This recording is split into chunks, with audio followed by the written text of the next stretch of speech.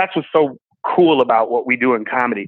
You'll go from a star to a beginner to a star, or maybe never, but it's just the experience of the people you meet and the journey and just to be a part of it is it's so amazing, you know.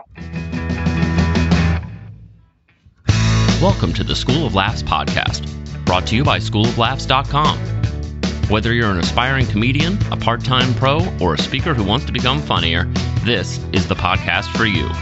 We'll break down tools, tips, and techniques to help you get bigger, better, and more bookable.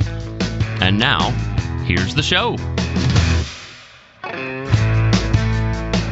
Welcome to the podcast. Rick Roberts here. Got a fun episode today. Interview with Joey Aiello, comedian who performs across the country, all kinds of events. Clean comedian based in Branson, Missouri, but not branded as a Branson comedian necessarily, but travels out of Branson. And he'll talk all about that world, the world he came from in Minneapolis, and how he was raised in Wisconsin.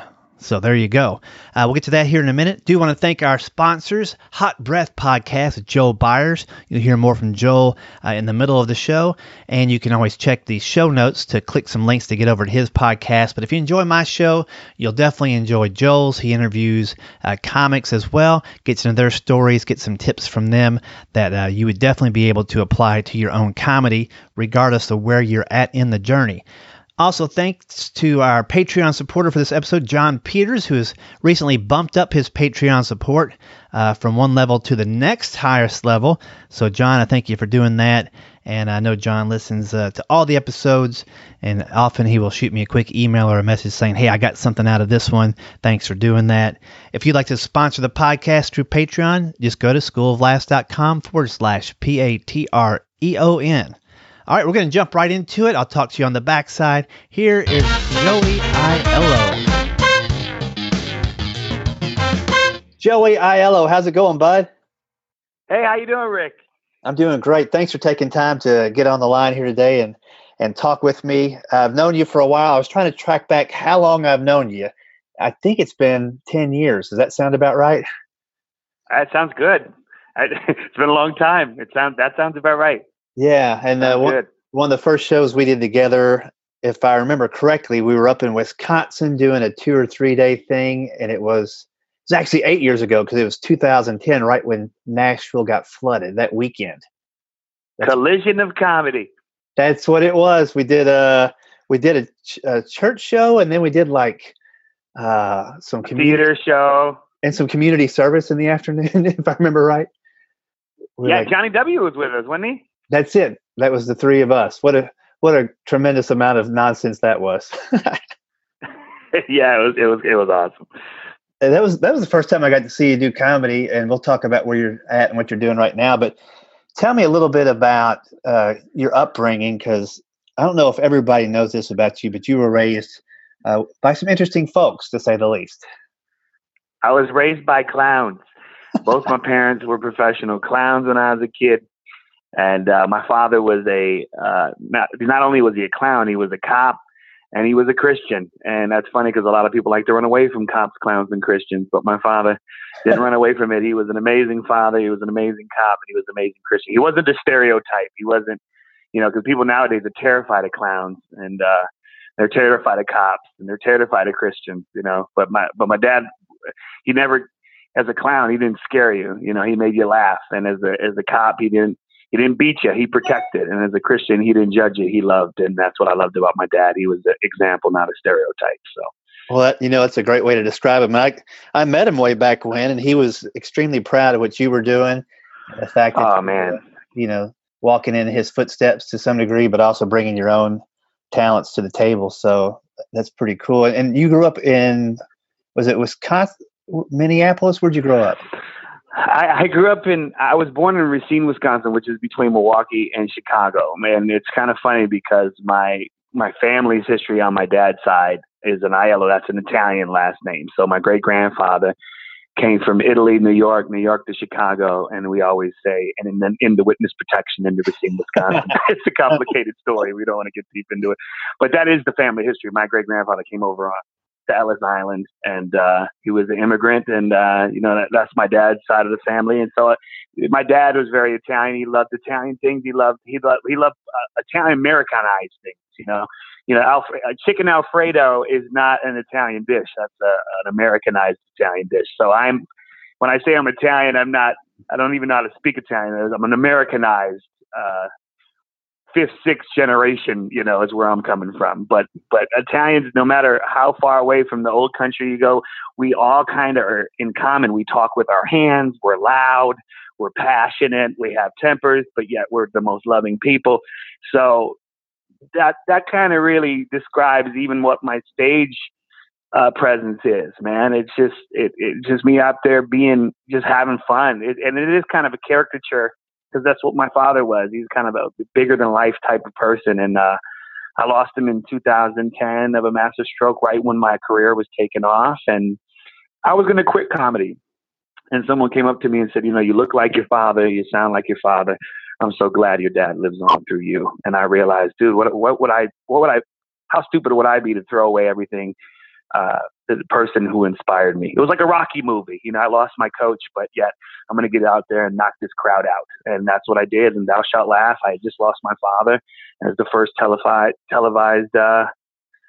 You were sitting in the audience that night. It was Thou Shalt Laugh 5, and it was shot in Tennessee. And I just lost my dad. And I remember talking to somebody, and they said, well, what material are you going to do tonight? And I said, I was going to do this thing about my father. And they're like, well, didn't he just die? And I was just like, yeah, he did. And I questioned if I should do the material, but I said, you know what? He is a part of me, and I don't do the jokes to make fun of him. I do the jokes that he lives on.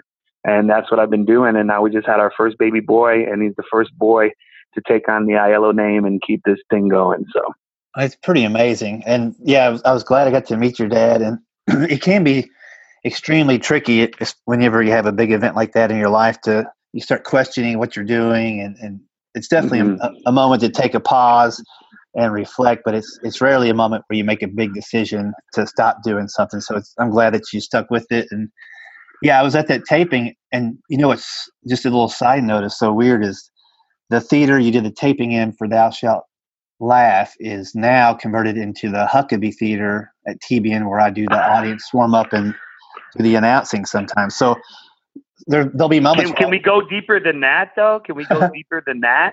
I moved to Branson, and you got to understand, I don't know anything about country music. I'm a Yankee Northerner who used to do hip hop.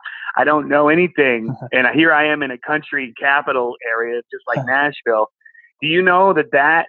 And I didn't know this because I met a guy who was a Conway Twitty tribute artist, and he said that is Conway Twitty's old mansion. Yes. If you know who Conway Twitty is. Right. The country legend. Yeah, it was Twitty City, and, had his house and mansion there, and he could walk across the street and do a show at the theater. And then TBN took it over, and it's gone through a few different changes, but so weird how those little things cross connect, and they live on in different ways, but the place is still there. It's pretty wild. And that's how I got to Branson, because my dad just died. My agent called me and he said, guess where you're moving? We had just taped that Thou Shalt Laugh, my career was taking off, but I miss my dad. I was really grieving my father, and I had never lost anybody that close to me. And so I was doing really well in Minneapolis. Minneapolis had a great comedy scene. And I'd done everything you could possibly do. At that point, I was working for Club 3 Degrees. I was doing stuff for the WNBA, the NBA, Target, Best Buy, because I was a corporate party host for GameWorks, which owned Sega. And so I worked right in the warehouse district in Minneapolis, which was right. I even did shows at First Avenue. That's where Prince shot Purple Rain, the movie. The Club 3 Degrees was right across the street from Prince's old club. And so I was doing the Aiello comedy show. But then the Minnesota Twins bought our parking lot, and the club just couldn't stay open because it was the only Christian club in the United States, and it was all staffed by volunteers. And so when the parking went up to $30 a pop, they couldn't afford to keep the club running. So things were closing around me. My father just passed. My agent calls me and says, guess where you're moving? And I go, LA. He goes, no. New York? No. Hawaii? No. This goes on for hours. And finally he goes, Branson, Missouri. And I said, for real? And he goes, are you excited? I go, why not? He goes, nobody else wants to go. Oh, man. And that was the truth of the matter. And the only reason why I wanted to go, and this is the honest truth, is that my mom and dad used to vacation there. You know, my dad was a veteran and he was a police police officer, and he was a Christian, and he would come home from these vacations, and I had heard, because he'd always talk about it. See, my grandfather had retired to Hot Springs, Arkansas, which isn't too far from where I live now. And so this is where they used to vacation all the time. And they'd come home and my dad would talk about Branson. So when my agent said, you got an offer to move to Branson, I said, let's do it. And the only reason why is because I just wanted to be where my father was. Like I was grieving and I just wanted to be where he was. So I packed up my whole home. I just had a baby girl and we moved to Branson. I didn't know anybody. And within the first 6 months, I got ripped off and didn't have any money, didn't have a job, and people were threatening to run me out of town. It was kind of a sloppy thing. I had never had any problems like that, and I'd never been sued or anything. And I was just like, what is going on? And we were about to leave, but when I first got there, they're like, do you like it? And I'm not going to say who I'm talking about, but do you like it? And I'm like, I don't know. I just moved here. And when they said, well, you'll never work in this town again, I looked at that person and said, well, I love it here. And that is my life. My life is, you count me out, man. I'm an underdog. I was in special education my senior year. I don't always do things the way people want me to do it, but I'll get the job done. I'm a and I just have my own way of doing things, but I stay within the lines. It's like when I was a kid, if you asked me to cut the grass, I'll cut the grass, but I'll be doing designs in it. I'm not going to go up and down, back and forth. I might get bored, I'm going to get creative with it. Let me be who I am, and I knew there was a place for me here. I knew I didn't just come here to move away. And I could feel my dad's presence. It was almost haunting. It's just like you could hear your dad or, the people you grew up with saying, don't give up, things are going to get better. And the first 6 years, man, or the first 3 years were just, wow. We miscarried 3 times. We lost twins. And, just every time we would try to go forward, man, we would get slapped back. We felt like the Cleveland Browns. We just couldn't win a game, Hey, you could tie one, though. We tied one time as well and then lost the rest. But the point is, pretty much, that's prophetic. Anyways, but you know what I'm saying. And man, this year I just got, so we moved to, I start at the Jim Stafford Theater, and everything I talked about just now had nothing to do with Jim. I was brought to town by some people who were leasing his theater. And side note, if we just stop right here, you can take this part out, but it's important for the story because, so I started the Jim Stafford Theater. Within 6 months, I had brought my dad's clown shoes. I wore those on the cover of my DVD. You know that, right? Right. Clown shoes on Raised by Clowns. So Raised by Clowns had come out right as I moved here. It was a tribute to my dad. I took my dad's clown shoes and I put them on the photo. And I had no idea that Jim Stafford had that on his flyer, but he was just wearing clown shoes to be funny. I think he thought that I was copying him. I wasn't. Like, these are my dad's clown shoes, like I'm wearing my dad's, these are my actual father, So I brought those clown shoes into his theater. And then when I had to leave his theater 6 months later, I was devastated. I remember talking to those clown shoes like I was talking to my dad. And I was like, I'm sorry, Dad, I failed you. But then something came over me. It's like my dad slapped me in the back of the head, and I changed my tune and said, you know what? I'm not going to give up. And next time I'm going to stay here and I'm coming back to this theater. I don't know how I'm going to do it, but I'm coming back here. And this year I was nominated Comedian of the Year. And on October 7th, if I win, it's going to be at the Jim Stafford Theater as the award ceremony. So if I go up on that stage and collect that award, I had a press conference there about a month ago, and I just had a little private moment with my father. I did it. I'm back here. I didn't let you down. And so that I have so many friends thinking about ending their lives. I hear it all the time. People are really depressed nowadays, and it just puts into context why it's so what we do and how we choose to do it. I work clean. I choose to I was sick and they tried to give me medicine and I didn't want to be on their medicine, and now I'm giving medicine. You know what I'm saying? And people need it right now. They need to laugh. They need hope, and they need, you know what I'm saying? They need to be encouraged that their life is precious and it's a gift and that it's not over. It's just beginning. So, and things will get better. And Joey, was there any time that your dad specifically told you that like he was proud of you? Were there any cool moments as you were getting comedy going? Yeah, man, I remember I stopped home early in my career and I was on a budget and I was going to crash at my parents' house. And my father met me at the door. He knew I was coming over. He had his favorite comedian's DVD in his hand, and it was John Pinette. And, John Pinette passed away a few years ago. But my dad passed away in 2010, but my dad was a huge John Pinette fan. But I had never heard of John Pinette. And I walk up through the door and he goes, "Let me show you what a real comic looks like." And so we go in and we watch 4 hours of John Pinette. Not that it took 4 hours. He just kept rewinding to his favorite parts, And he goes, I sneak out of the house. I go to my next gig and I'm in Columbus, Ohio. And I wanted to go get some time up at the Funny Bone. And so I was just going to go up to the club and see if I could get on stage. I had no idea who was working that night. And they said, "Well, you're going to have to go before John Pinette. He's the headliner this week." And I had just seen him for the first time at my dad's house the night before. And I'm thinking, are you kidding me? This is my dad's favorite comic, man. I hope I can get I know I can't get an autograph. You can't go up to people, in our line of work at a club and be like, "Can you sign this for me?" If the club sees that, you'll never work at the club. Right. I'm trying to respect them, So we do 2 shows that night. I go sit by the bar. I'm eating a meal and John comes and sits right next to me. And he looks to me and goes, "So who's your favorite comic? I was watching you. You're funny." And I said, "Well, you're my father's favorite comic." And he goes, I tell him the story and he goes, "Well, let's call your dad." Oh, I said, "You want to call my dad?" He goes, "What's your dad's name?" And I'm like, "Jim." And so, he kind of has an Italian background too, as far as I know. I know he's from New York and they're very similar in their personalities off stage, him and my dad. So I was like, this should be interesting. He calls my dad. There's no caller ID back then. My dad picks up and goes, "Who is it?" And John goes, "Jimmy!" And my dad goes, "Yeah, who's this?" And John goes, "It's John!"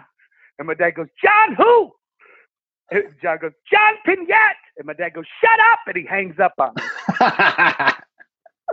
And John's like, "He just hung up on me." I'm like, "He loves you. That's how we love in our family. Shut up. I love you."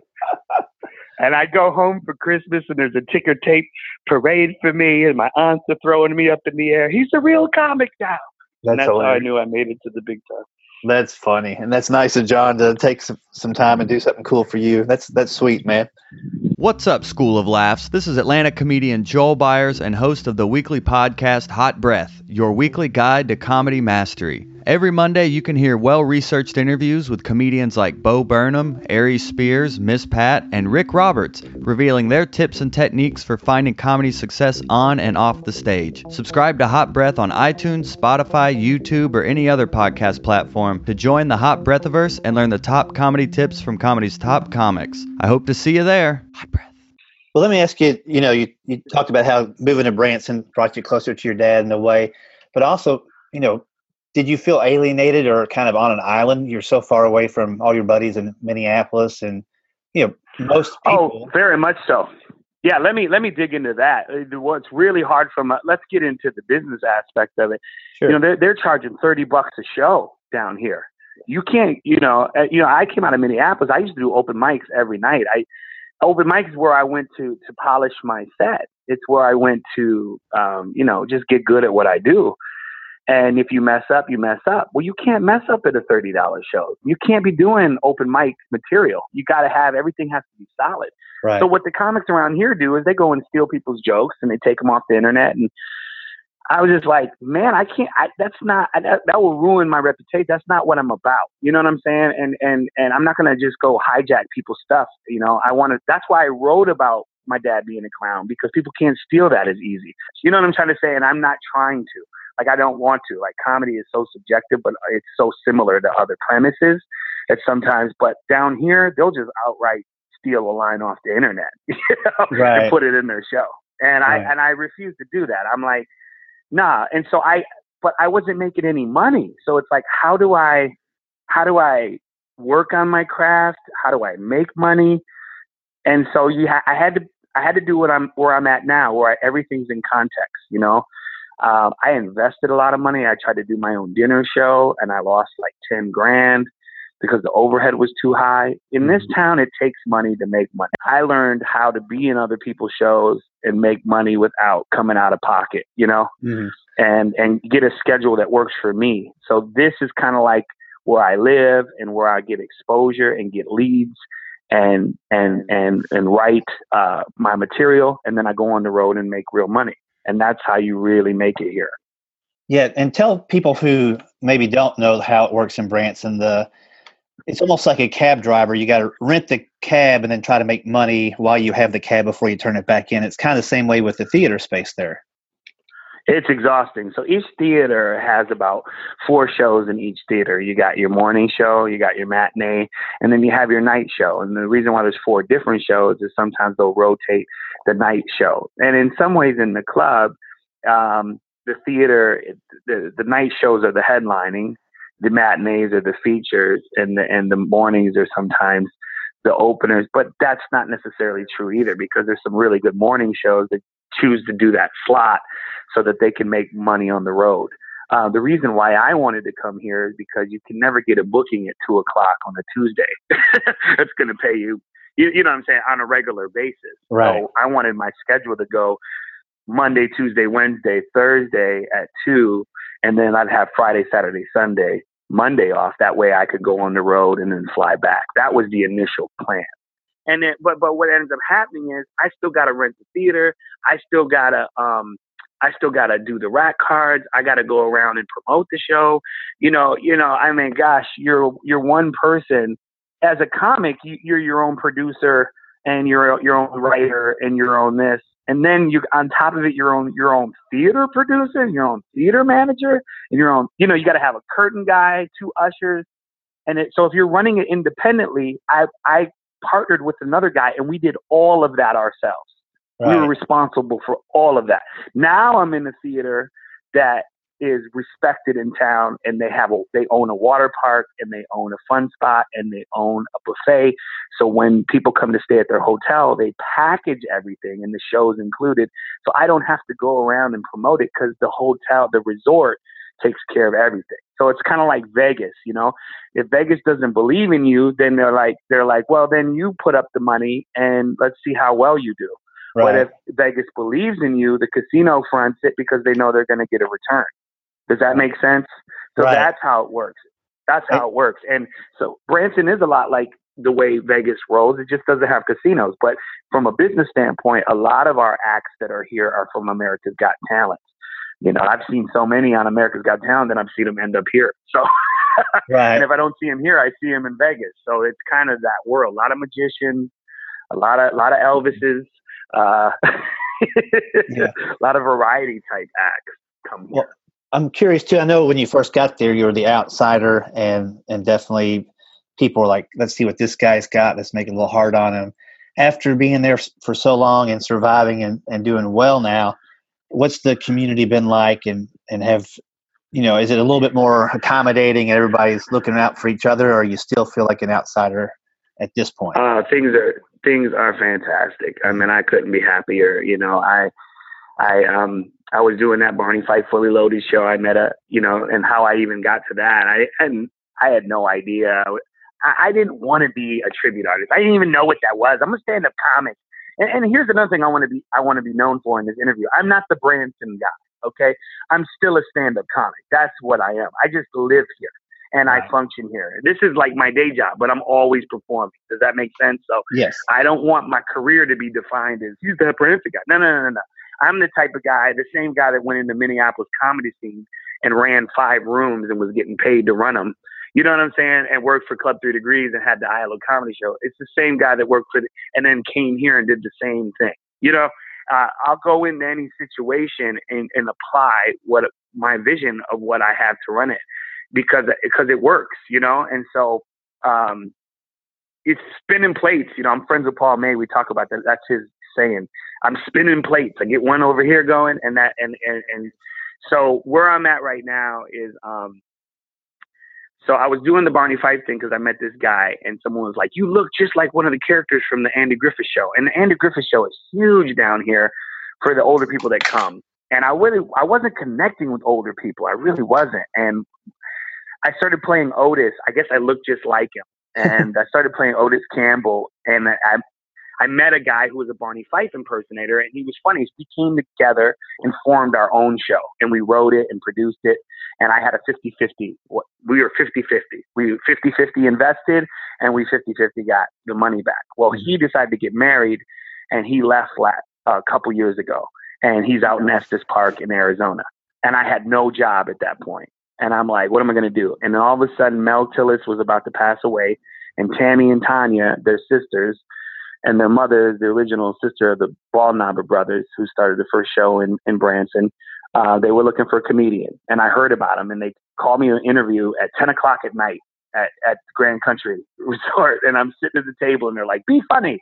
And I'm like, I can be funny, but, it'd be better if you see me, because I wouldn't just do Otis in the Barney Fife Fully Loaded. I do my stand-up. You know how you play Barney and you do stand-up? Right. That's what I would do in the Barney Fife Fully Loaded show. So we would do the characters, but we'd also do our stand-up routine as part of the show, Right. And so I told them I got one show left, and if they don't come and see this show, that's probably the last time I'll perform in Branson. So they said, well, let us come out and see it, and we'll make our decision. They came out. And that day they signed me, and I've been with them, and I just got nominated Comedian of the Year for their show. That's what I got nominated for. And I love working with them. We're once a week. We do 2 different shows on Sunday, and they let me write all the comedy, and I do all the comedy. I don't have to do what they tell me to do. I as far as what's funny, they trust me, and the love that I feel. So they were with Mel Tillis for over 16 years. Wow. I never got to meet Mel, but I heard he was a very funny guy too, and he loved comedy as well. He used to stutter, and he was looking for backup singers, and he named Tammy and Tanya the Stutterettes, and they toured with Mel for 16 years. And so we do a lot of Mel's stuff in our country show, but then we also have a gospel show. So I do all stand-up in the gospel show, and then I do a little bit of Otis in the country show with the different characters and some stand-up and stories. That's what I do on Sunday every week. And we do like 300-400 people. Now, when me and Mike did our own show, we were doing 40 people. Now we're doing like 300 to 500 every show.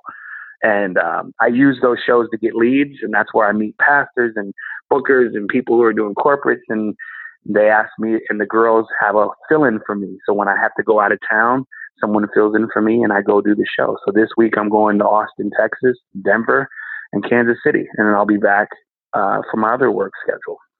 So I still travel too. Yeah, I'm saying it's a full schedule, and I love the fact that you're taking advantage of the time you have on stage in Branson to get stronger across the board. And when you go out and do your solo stuff out of town, it's just you're a force to be reckoned with.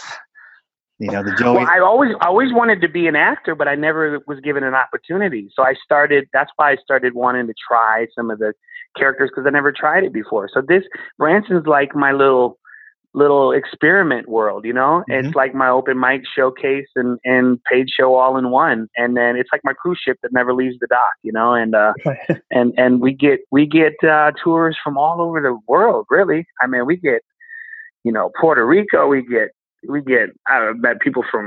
lots of Canadians, and I'm doing 20 dates in Canada in the off season.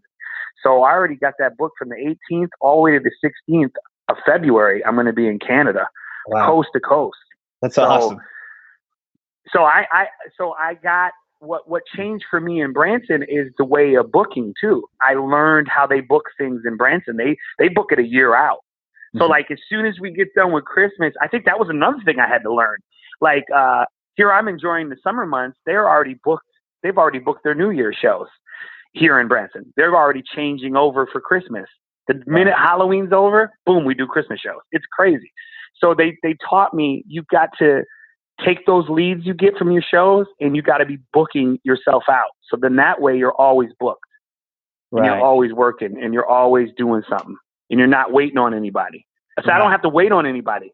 I got a backup plan all the time, That's awesome. And you're my problem right now is I'm old.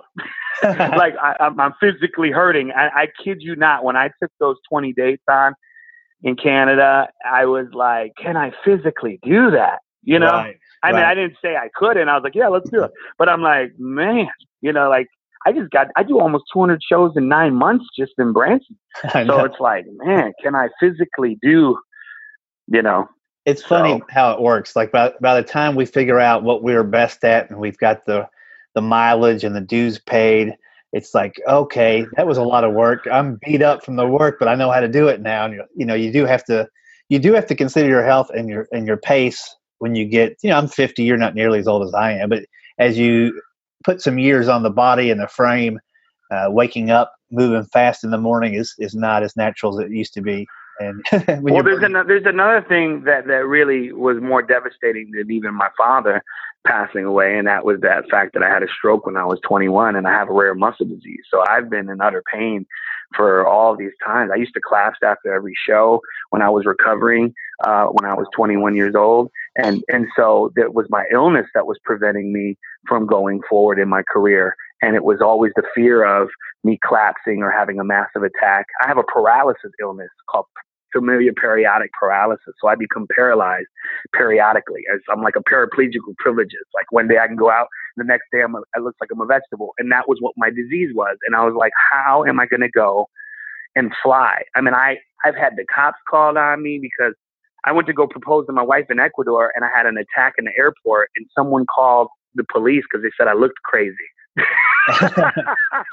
Well, they nailed that. And I'm 100% sober, which is funny. I've never drank, never done drugs. That's what's so funny about me playing Otis, because I've never drunk, I've never drank, And well, with this disease, man, sometimes I look crazy, and someone called the cops. They thought I was on something, and the New Jersey cop. I'm going to propose to my wife in Ecuador. It's December. My illness is stress induced. I was under a lot of stress. Someone called the police, and the Jersey cop shows up, and he goes, "What's wrong? What are you on?" And I'm like, "I'm not on anything." He's like, "Are you talking back to me?" I'm like, "No." And I felt like I was talking to my dad. So I was like, "No, officer. I mean, no, sir." And so I just shut up and let him say whatever. And I told him the situation, and he goes, "Well, get in the ambulance, and if they say you're okay, we'll let you fly." And I said, "But I am okay." And he goes, "What did I just say?" "Okay, I'm going." I get in the ambulance. They say I'm not going to die. They say I'm all right. Because with my illness, you'd have to do deeper blood work to know. You're not going to see it just on the surface like that. So what ended up happening was they let me go, and he goes, "Get in the police car." And I said, "You want me to get in I said, you're going to let me go?" And he goes, "Get in the car." I get in the cop car. He takes me to the Marriott right outside the Newark airport. He said, "Get out, come with me." And we walk into the airport, to the Marriott hotel. He pays for my room because I didn't have any money. I was broke at the time. This cop pays for my room, and he goes, "Get some rest and go marry that girl." And I flew to Ecuador and proposed on Christmas Eve. And if it wasn't for that cop, that would have never happened. Wow. And that's so weird. Not only, that he took care of you, but your dad being a cop before, here's a cop that's looking out for you, getting married. Let's talk real quick about being married. And, you mentioned miscarriages and a lot of different things. There, you got a wonderful family now, and it's great to see y'all hanging out. And it seems like the apple doesn't fall too far from the tree when it comes to your children. Well, I love my kids, and I love my wife. It's not been easy with my wife because she's from a whole nother culture, and so adjusting that if I say I've had to go through a lot adjusting, I can only imagine what she's had to go through. It's a different language, it's a different vibe. But she stood by my side even when, if there's ever times I want to give up, I can only imagine how many times she wanted to give up. And I'm just so glad we're still together. And I feel like, the past, I can't ever heal the past, but we can go forward and make a great future. So there was a lot of disappointment and a lot of failures and frustration, but I'm telling you, my son has really helped to heal us, because when my daughter was born, she has autism, and, there's just a amount of grieving that you go through, when you deal with when you have a lot of expectations for your kids. And when your first child is born, with my own illness, I felt a lot of guilt, like, well, maybe she's that way because of me. It's all my fault. So, there was some things, that we both were going through. We might have said things to each other that it was like grieving, just not understanding why this is happening, and God has really helped us to get through that and to move forward, and so we're in a healing process right now, and every day it's getting better. But my son, my wife was 2 weeks away from full-blown cancer, and they said that she would never have kids again, and she had held out hope to have another child. And so she, when he told her that she was about to have cancer, but they caught it and they were able to get it, but he said, "You guys are done." She told me to sell all the baby stuff for our first child. So I went to go rummage sell it, and then I went to fly to Phoenix to do a show with Don Knotts' daughter. And my wife calls me and says, "Don't sell the stuff. I'm pregnant." And our baby boy's birth was so much different than our first child. And our first child was in Children's Hospital in Minneapolis for a month. We couldn't even hold her. She was 3 pounds, 15 ounces. And, he comes out 100% healthy. And so it's such a different experience. And my daughter, who has autism, is doing so well. She's thriving. She's in an environment that is the school system is just amazing with kids with autism, and she's full functioning. She went from high sensory to full functioning in less than 3 years of therapy. So They say she's high functioning and she's doing great, beautiful. And everybody that meets her, we don't go around and tell a lot of people, but for the sake of this interview, I just wanted the people to understand, when you asked that question, that was another thing that on top of everything else of moving here, we were dealing with the loss of family members, but also loss of expectation, Right. Like I want my daughter to talk to me every day. Well, the autistic kids don't talk like that. She was nonverbal for 5 years. So. Right. And just the cutest kids too. I remember when me and my son came out to see you in Branson, probably 6 or 7 years ago, I'm guessing.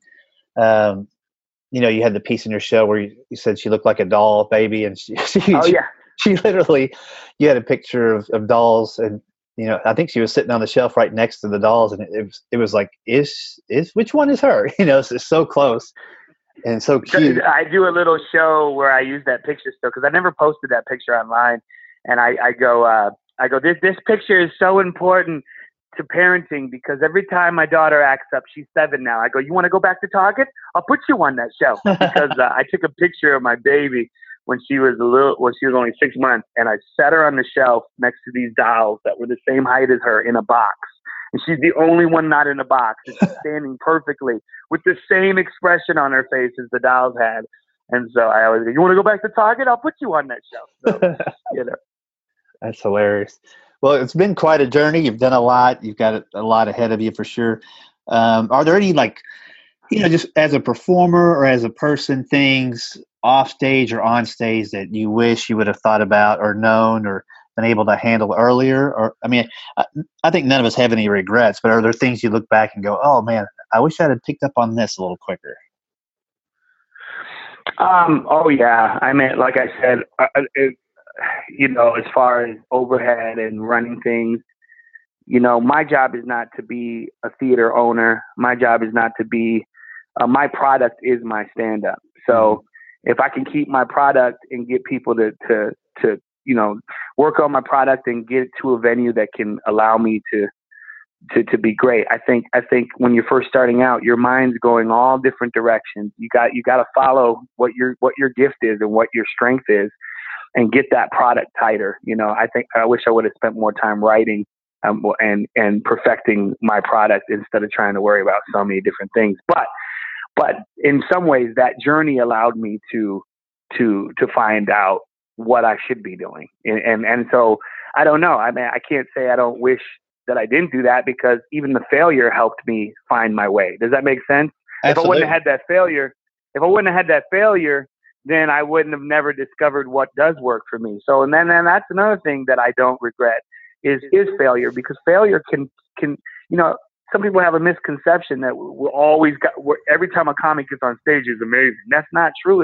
And then you got the new guys that are so worried to fail, and it's like, dude, you're going to fail, and you got to embrace it. And you got to not, it doesn't mean you have to settle for it, but you have to use it as a way. Why didn't it work? Why didn't it work? why didn't I connect with this crowd? Why didn't they like those jokes? And I had someone come up to me last night after one of my shows, and these are tourists, they're older people, and they said, man, we remember when you first came, we seen your first show when you first came to town. And I looked at my wife and I said, this is what the guy said. I said, that guy won't last another week in this town. He goes, and we seen you last night and we're like, wow. He goes, you talk about a makeover. He goes, what I also said to my wife was, if he doesn't change his approach or change his material or learn what the people like, he might as well just pack up tonight and move out. Mm-hmm. And he goes, I'm so glad that you changed or adapted to your surrounding. And so that is something I'll never regret doing, is that's been my strength, is that admit when you're wrong, admit what doesn't work, and scrap it. If everybody's saying, man, that joke's not funny, then go with something else, but don't do it right away. But you know what I'm saying? If you've been doing the same thing for 5 years and it's not opening any doors, well, then try to work on something else, Right. So that's great. And it has been quite a while that you've been there, and you're all over the place now. Where can people check you out online to find out if you're going to be in their neck of the woods? And is there any place you would like them to follow you specifically? Yeah, sure. My website is joeyiellocomedy.com.